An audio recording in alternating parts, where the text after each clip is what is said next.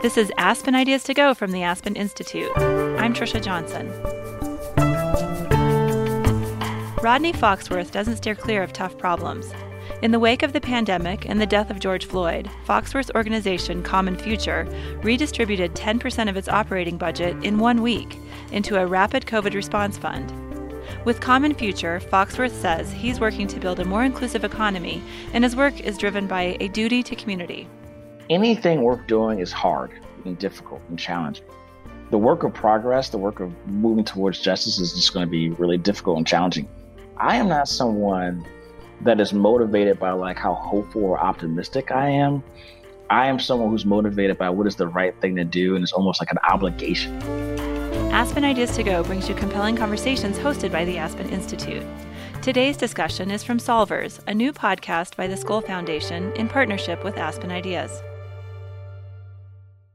Rodney Foxworth's story is featured in the debut episode of Solvers, which you'll hear in full today. Solvers features interviews with people who are dealing with big, global problems that are entrenched, complex, messy, and always urgent. But none of that stops them. The show is hosted by Courtney E and Nguhi Mwaura. It's available wherever you listen to podcasts. We're excited to introduce you to Solvers and hope you'll jump over to the Solvers feed and subscribe. So here's the first episode. Hello, and welcome to the first episode of Solvers. I'm Courtney E. I'm a journalist by training. I co-founded the Solutions Journalism Network, which is trying to get journalists all over the world to cover solutions as compellingly and rigorously as we do problems. Just what this podcast is up to. I'm also someone who has consulted within philanthropy and grown pretty cynical about a lot of what we call quote-unquote social change, honestly.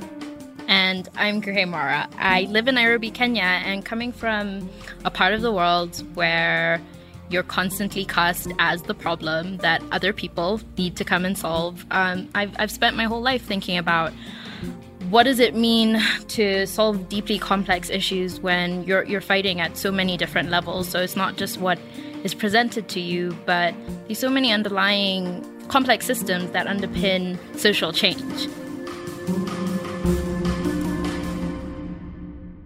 We actually didn't know one another before we started recording this podcast. It was a bit of a blind date. So I've got to be honest, Courtney, it wasn't completely blind on my end because I was familiar with your work. I read something that you wrote, and this phrase has stuck with me for almost a year and a half since I read it. And it was the reductive seduction of other people's problems. That entire article is something that I've shared, I think, with every single person I know, because it just so succinctly put into place the idea of solving other people's problems will always be easy. But when you look at your own and you look in your own backyard, you start to realize how difficult some of these issues are.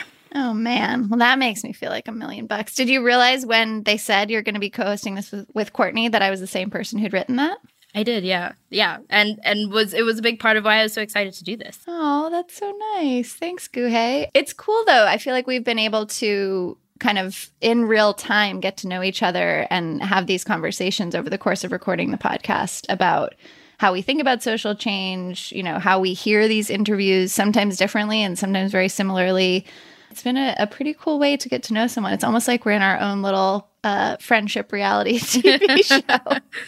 Well, let's see how it goes. So this is a podcast which features stories about how social innovators are tackling the world's biggest problems to build a better future. On this podcast, Nguhi and I have conversations with people who are dealing with problems which are entrenched, complex, messy, and always urgent. But none of that stops them. They've rolled up their sleeves and gotten straight to work. I'm someone who's really attracted to people who don't fall in love with solvability, but fall in love with complexity. So for me, the people who are part of this podcast are staring straight into the black hole of some of the most wicked problems that exist. Not because they think they can fix them, but because they think it's their moral duty to try. For most of the solvers Nguhi and I talk to on the show, complexity is their joy. It helps them wake up in the morning. Right. And the thing about complexity is, how do you remain resilient in the face of immensely complex problems that have spanned generations? So if you'll allow me to get a little bit philosophical for a minute, I think about Dr. King's words about how the arc of the moral universe bends towards justice, and how each of us don't get to walk the entire journey, but we make the path clear for those who are coming behind us. And I don't think all human beings are built that way. So when you get to meet them, it's a fascinating conversation.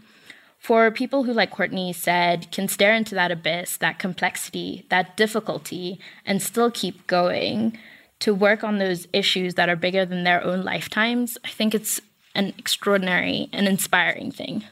This episode today is my conversation with Rodney Foxworth. Now, Rodney is the CEO of Common Future, a really dynamic organization trying to build a more inclusive economy with a special emphasis on closing the racial wealth gap. Rodney is philosophical, but he's also deeply pragmatic. And we're at this turning point in America, the pandemic, racial reckoning. It's all led to more of a focus on racial inequality.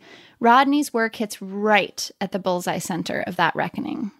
Okay, so capitalism is supposed to, by default, be inclusive, right? It's a free economy. You're supposed to be able to sell your goods and sell your labor. I could just tell how much you don't believe any of this as you're saying it, Nguhi, but please continue.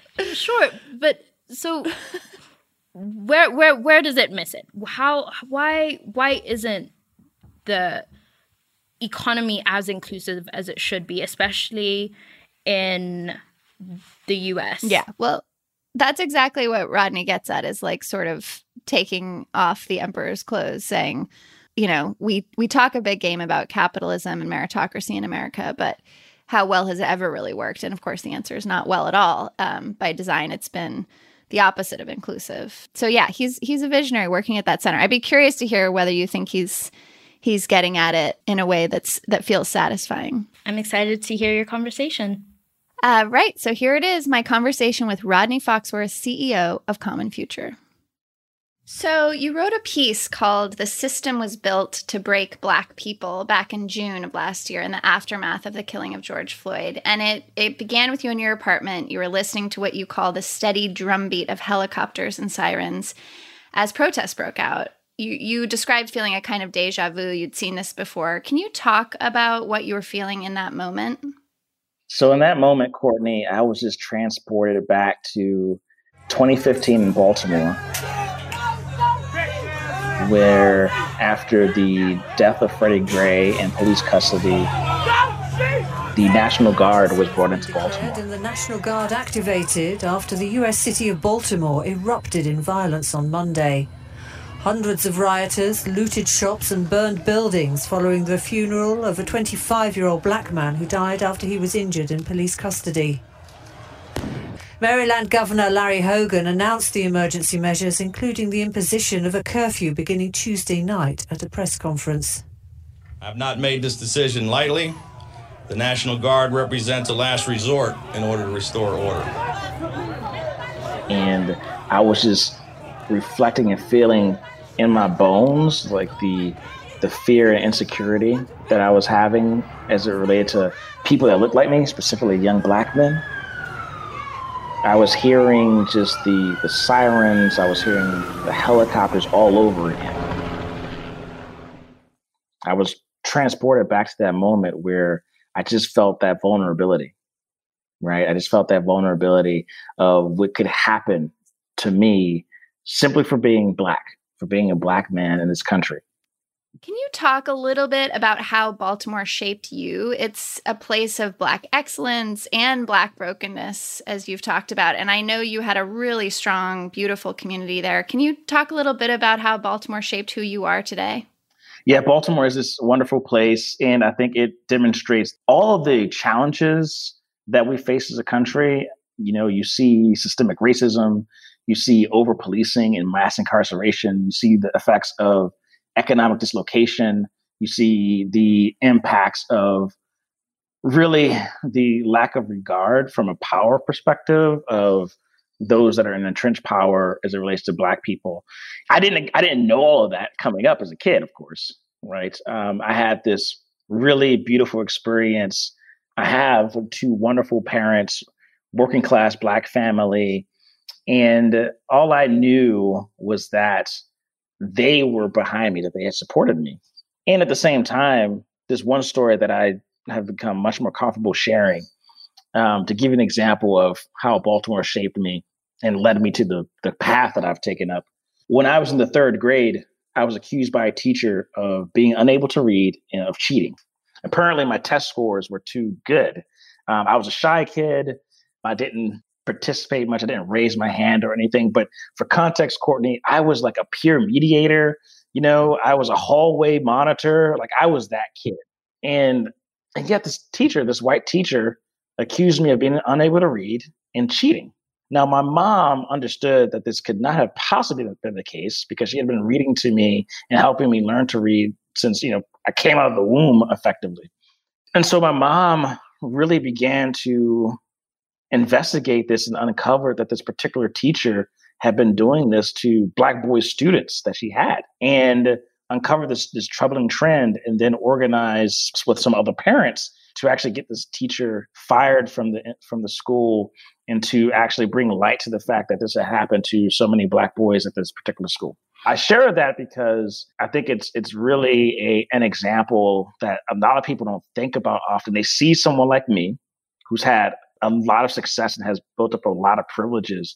And yet I was really victimized by the system at such a young age, right? And uncovering that so many of my peers, Black men, Black women in particular, who were sort of categorized as being unintelligent, they're tracking for special needs classes and things like that, but then go on to become valedictorians of their colleges or work at NASA as scientists. But at some point, the system had categorized them as not being able to participate academically. And that's pretty consistent as a narrative. And so, witnessing at a young age where I was outside of my mom's office, she works for the court system in Baltimore, recognizing that across from me as I'm sitting outside of her office and seeing this line of Black men outside of the courts waiting to have their fates determined by the judicial system. Having those sets of experiences just encouraged me to leverage whatever privileges I have to be able to put these things to light for people, to illuminate what people might not be able to see or experience themselves. Oh, I'm so struck by that story about the third grade experience because I think about kind of one of the things you quote a lot in your beautiful writing is W.E.B. Du Bois' idea of Black folks. What does it feel like to be a problem, to be seen as a problem in America? So much of your work seems like it's about showing the ways in which Black folks and Indigenous folks and brown folks are actually a solution or the solution in many cases. And what could have been a very individual sort of horrible shaming experience, as inaccurate as it was, became collective. Your mom was the solution. She turned it into this collective experience and asked who else has been victimized by this teacher.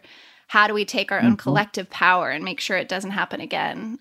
Which just seems like a lot of what your work at Common Future is all about now, with the racial wealth gap being so real. I feel like so many people are led to believe it's their individual failing, that they aren't wealthier, that we live in this country where, everyone can pick themselves up by their bootstraps. So if they haven't done it, somehow that's their fault. And instead of saying like, no, actually there's systemic stuff going on here and there are systemic solutions. And we ourselves as people of color in this country can be the architects of those solutions. Anyway, can you just talk a little bit about that, sort of seeing your work as in that lineage of collective problem solving and helping folks feel like the solution instead of the problem? Yeah, and I think, Courtney, the other side of that is that people also think that their success is individual as well. And that's the other side of it, right? So that means that it's not just as individuals, people place the burden of their quote unquote lack of success based on did they not work hard enough? Did they not get the right education? But society as a whole and the system reinforces that. Why does a place like Baltimore, for example, have nearly $500 million dedicated to policing? Why does the state of Maryland spend nearly $300 million a year incarcerating mostly African Americans in the city of Baltimore? It's nearly $1 billion of resources that are really focusing on Black people in a place like Baltimore. And this happens across the country, of course, but that's not rendered visible by most people. And so society and the system says, well, it's because that young Black man didn't study hard enough. Well, then the story that I just shared with you indicates that despite the fact that I was checking all the boxes, I could have been set in the path if not for the fact that my mother recognized that and then collectively organize with others, I could have been set on a path where that could have been me. That could have been me moving on that pathway towards being incarcerated and those sort of things, simply because that's how the system operates. And so in terms of the work at Common Future, we certainly feel as though it's a lineage of really what, quite frankly, people of color have always been doing, right? I'm really careful when people ask me, Rodney, what are some of the new solutions? What are some of the new models that we should be considering? None of it's new, right? It's under-recognized and it's not been considered. Black folks, people in color generally have been, indigenous folks in particular, have been taking approaches that are about the community and collective approaches since the beginning. Let's dig in a little bit to just this racial wealth gap question on a foundational level, because I know some listeners may not be as familiar. Can you talk a little bit about kind of what the racial wealth gap is and where Common Future comes in as one way of disrupting it?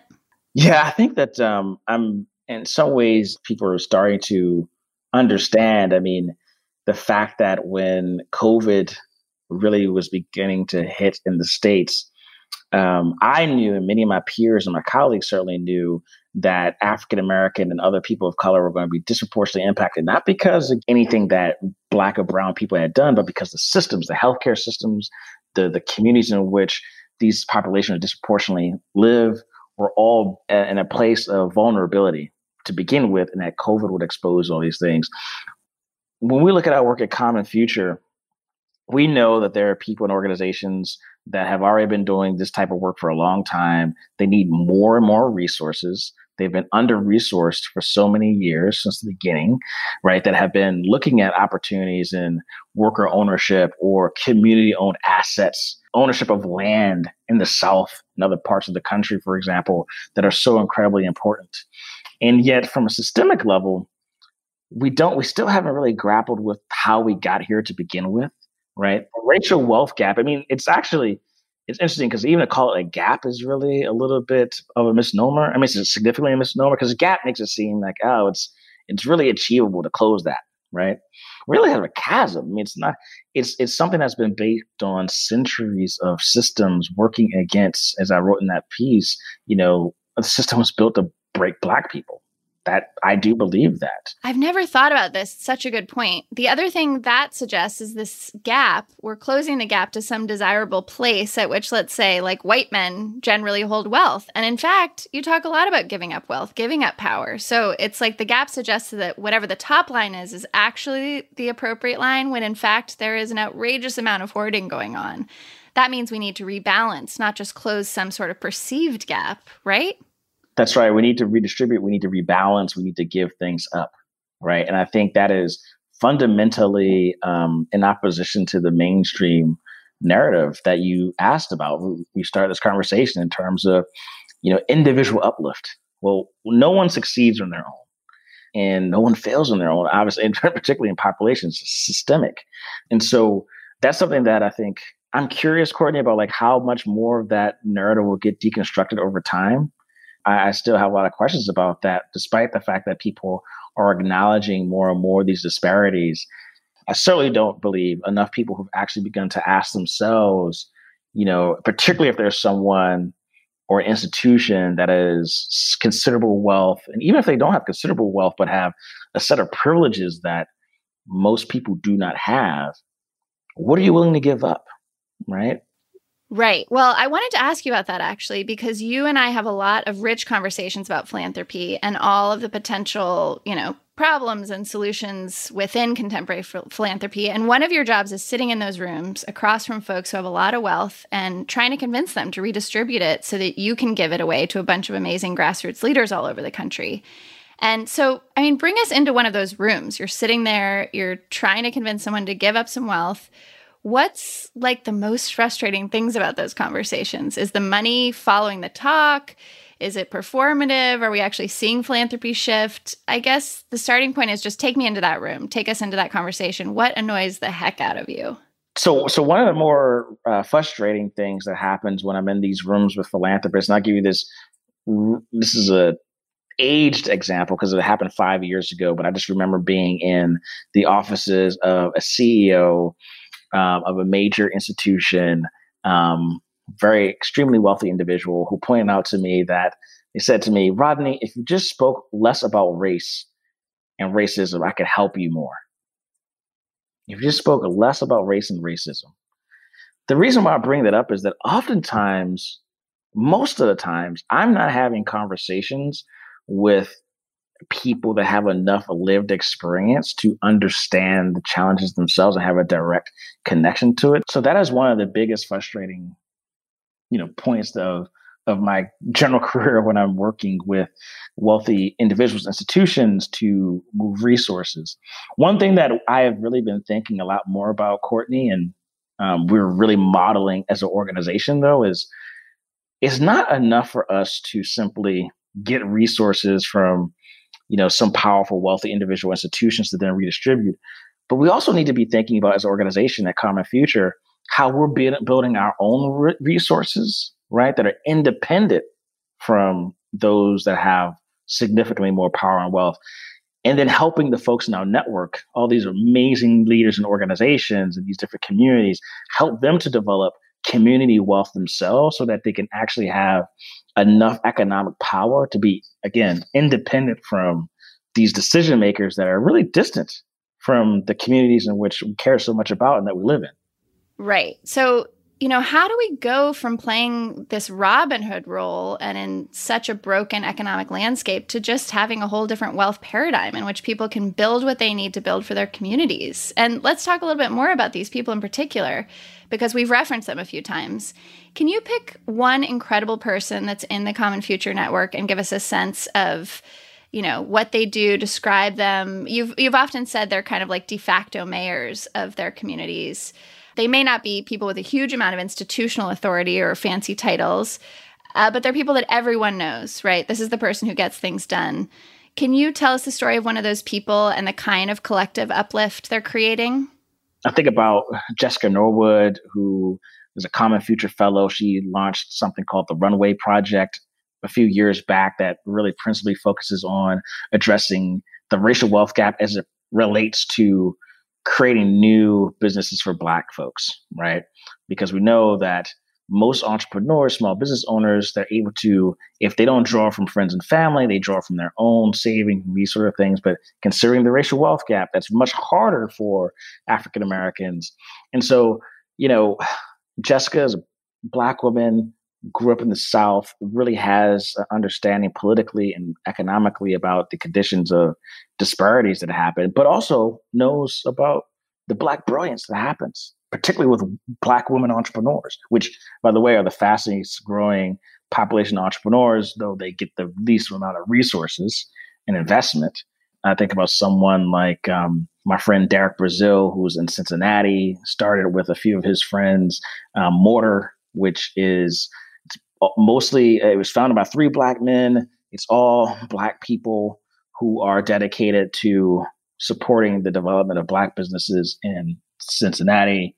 Think about Tim Lampkin, Higher Purpose Co. in Clarksdale, Mississippi. Again, another Black-led institution, mostly millennial-led as well, that's been focused on building community wealth in the Delta. And so I think about people like that. It's clear how brilliant they are, and yet getting resources to them should be far easier than it actually is, right? And so those are the types of folks that I talk about when we think about our network at Common Future.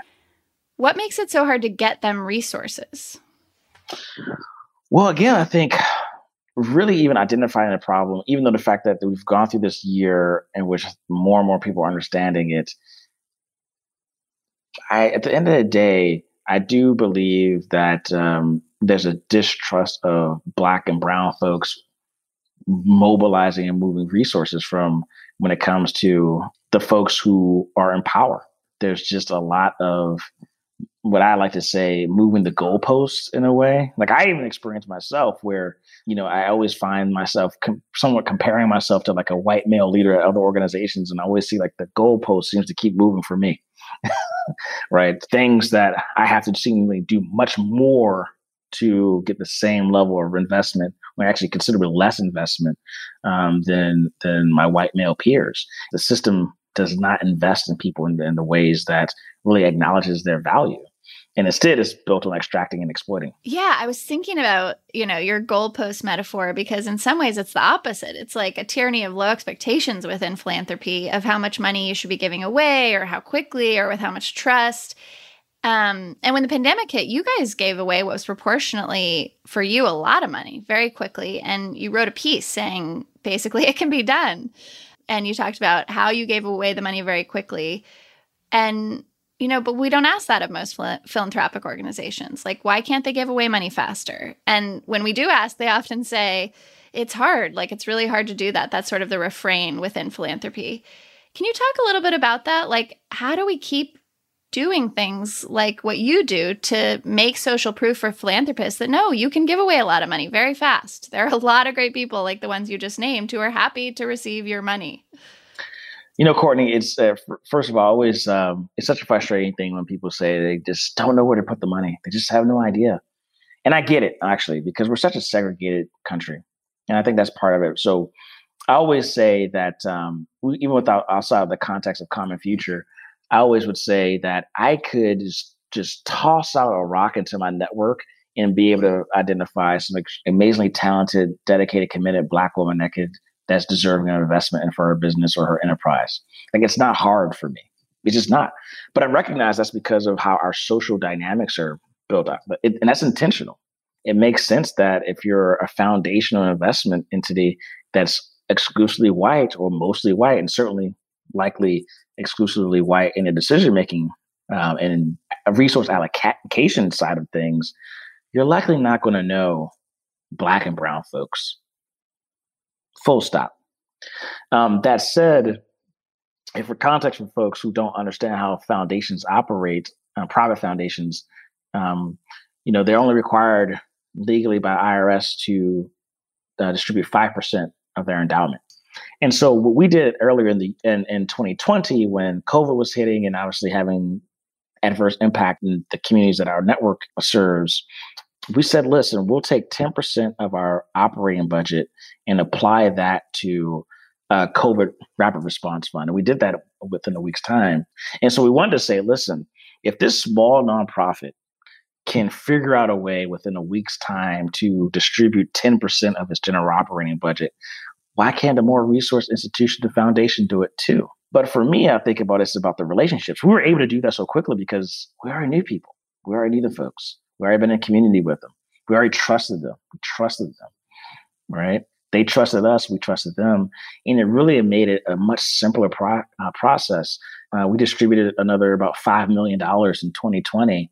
It was really important for us to model for others, right? For them to understand what is actually possible. What is the case that you would make to, let's say, a typical sort of white male leader of a foundation who's sitting on a huge, massive endowment and is genuinely moved by this moment? Let's say they're in the for-profit space, maybe an investor who's used to investing in white startup entrepreneur types, and is really moved. Like, what would you say to those guys? What would you tell them, given that social segregation is real, right? They really might not know a lot of people outside of their demographic to give to or invest in. It's awkward for them, right? I mean, even if they have good intentions, they may not know where to start. What would you tell them?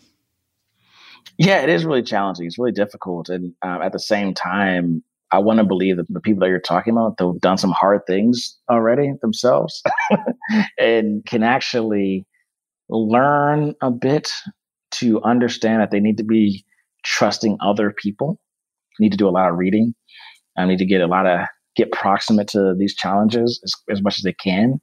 You've built a multi-billion-dollar enterprise based on identifying problems to solve. You can learn about the racial wealth gap on your own, right? You can figure that out. Not to do these academic exercises, but actually don't burden other people of color to do that, to take you on that journey. Now trust them so you give up that power to give up those resources, but don't burden them to be, have to educate you through a process, right? Because on the flip side of it, I have only been a Black man, right, Courtney? I don't know what it's like. I don't know what it's like to be a white man, but what I can tell you is that I've basically spent most of my life having to figure out white people. I've had to do that in my life. And so, and I think most Black people would say, yeah, you've got to, you learn that you have to figure these things out. Whew, you're trying to solve some very small problems, right? I mean, geez, vastly broken systems of how wealth is earned and distributed, deep racial segregation of our society. Like, I'm listening to all of these massive themes that are surfaced by this conversation. And I don't know, I'm not surprised, given that you are your mother's son, that you're undaunted by these things, but it does sound hard. It sounds like we're in this interesting moment where, in theory, as you said, there's some opening up, there's some waking up. There's some, particularly white folks asking really hard questions of themselves and about institutional power. But can you talk a little bit about that? Like, how hopeful are you in the middle of taking on such huge problems, but at also such an interesting moment? Are you feeling hopeful? Are you feeling exhausted? Are you sick of the performative stuff? Like, how do you actually feel like people are shifting? There's a lot in that question, Courtney. But I'll give you the honest response. So I'm hopeful. I'm optimistic. I am those things. But here's the truth of it. Anything worth doing is hard and difficult and challenging. The work of progress, the work of moving towards justice is just going to be really difficult and challenging. Full stop. And what I will say is that I am not someone that is motivated by how hopeful or optimistic I am. I am someone who's motivated by what is the right thing to do, and it's almost like an obligation, right? It's a beautiful struggle. So my response to your question is that I think in our time as people, we will solve these things. I don't know how much of that will be solved in my lifetime, and I'm totally okay with that because I feel that I'm a part of a lineage in a community, a history, of just moving towards progress. And I think this is part of the thing that, honestly, I think about from the context of if for me, if I were driven by hope and optimism, that wouldn't be enough for me, right? I am driven by my commitment and love of the people that I am in community with and serve, right? And that to me is more than enough. And so my hope is that even with the work of Common Future, when you frame it out, we're not really trying to solve things. What we're trying to do is demonstrate for audiences, for stakeholders, for people to know that Black women like Jessica Norwood exist. And actually, there's so many. That's that they're deserving of investment. That if we can just really demonstrate that for people, that is one way for more awareness to be raised, for more considerations, for people to challenge themselves, for hopefully that can help people consider to give up their privileges, to give up some of their power, right? And that also means some of their actual financial resources or their economic well-being in so many ways. So so that's my response to your question. I just don't. I'm just motivated by doing what's right and being a part of that trajectory towards justice. Well, I've thought and written so much about the moral imperative for white folks, that I do believe there's a spiritual wound at the center of white people who have more than their share. And there's something about growing up with that and living with it in this world that actually does damage us. And so, it's funny. I feel like we're sort of getting to this place of how do you convince people to change? It's not about hope. It's not about optimism. It's just do the right thing, which is probably the worst slogan ever. Returning to your childhood, your mother used to read a poem to you when you were young. That Langston Hughes had a famous line in it, life for me ain't been no crystal stair. People probably remember that from a fifth grade classroom at some point. Will you read the poem for us? So my mom used to read this to me most nights when I was a toddler, which is how she because my mom would read to me all the time and help me read. So this is why she knew that her son actually was a very proficient reader and read above grade level in third grade. But I will read this, Mother to Son by Langston Hughes. Langston Hughes is my mother's favorite writer of all time. Well, son, I'll tell you, life for me ain't been no crystal stair. It's had tacks in it and splinters and boards torn up, and places with no copper on the floor, bare. But all the time, I've been a climbing on and reaching landings and turning corners and sometimes going in the dark where there ain't been no light. So boy, don't you turn back.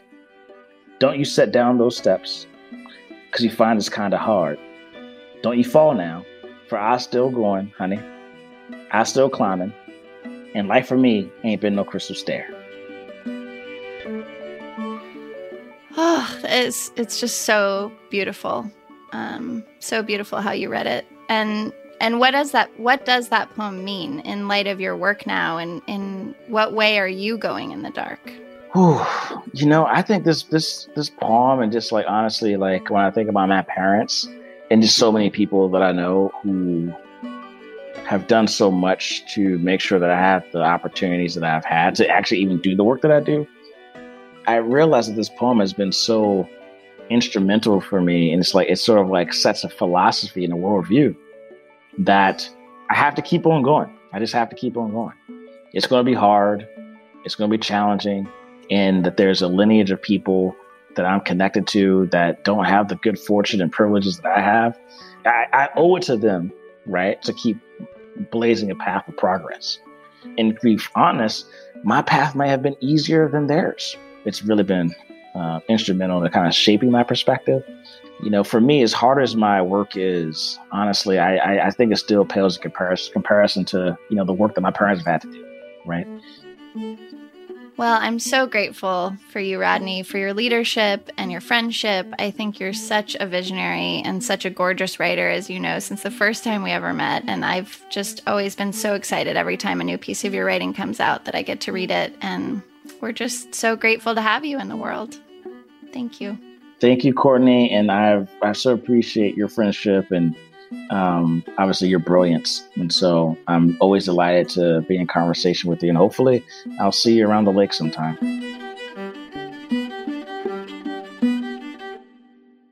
That was an incredible interview. And that Langston Hughes poem right at the end, it really got to me. I think what struck me about this entire interview was this thing that Rodney said about hope and optimism being exhaustible, but that duty to community is what really keeps you going. And not just the community that you have around you currently, but to community that is intergenerational, community that's come before you, and the community that might come after you. So I loved hearing about his solving process. Yeah, he totally reminds me of that phrase, I am my ancestors' wildest dreams. Like, can't you just feel Rodney's like grandmothers and great-grandmothers and, just kind of looking down at him or wherever they are and feeling that he is such a representation of their wildest dreams, that he is really using his life force to create a different world. I find him so moving and like you said, just truly inspiring. You just heard the first episode of Solvers, a new podcast from the Skoll Foundation in partnership with Aspen Ideas. Subscribe to Solvers wherever you listen to podcasts, and in the coming weeks you'll hear from incredible people around the globe, like infectious disease expert Christian Hoppe, activist and community organizer Alessandra Orofino, and Esther Armagh, whose work focuses on racial healing. Solvers is produced by Golda Arthur with help from Jessica Flutie, Ava Hartman, Marcy Krivonen, Zach Slobig, and me. We'll be back next week with an all-new Aspen Ideas to Go episode. Make sure to subscribe to Aspen Ideas to Go wherever you listen to podcasts. Follow Aspen Ideas year-round on social media at Aspen Ideas. Our music is by Wonderly. I'm Trisha Johnson. Thanks for joining me.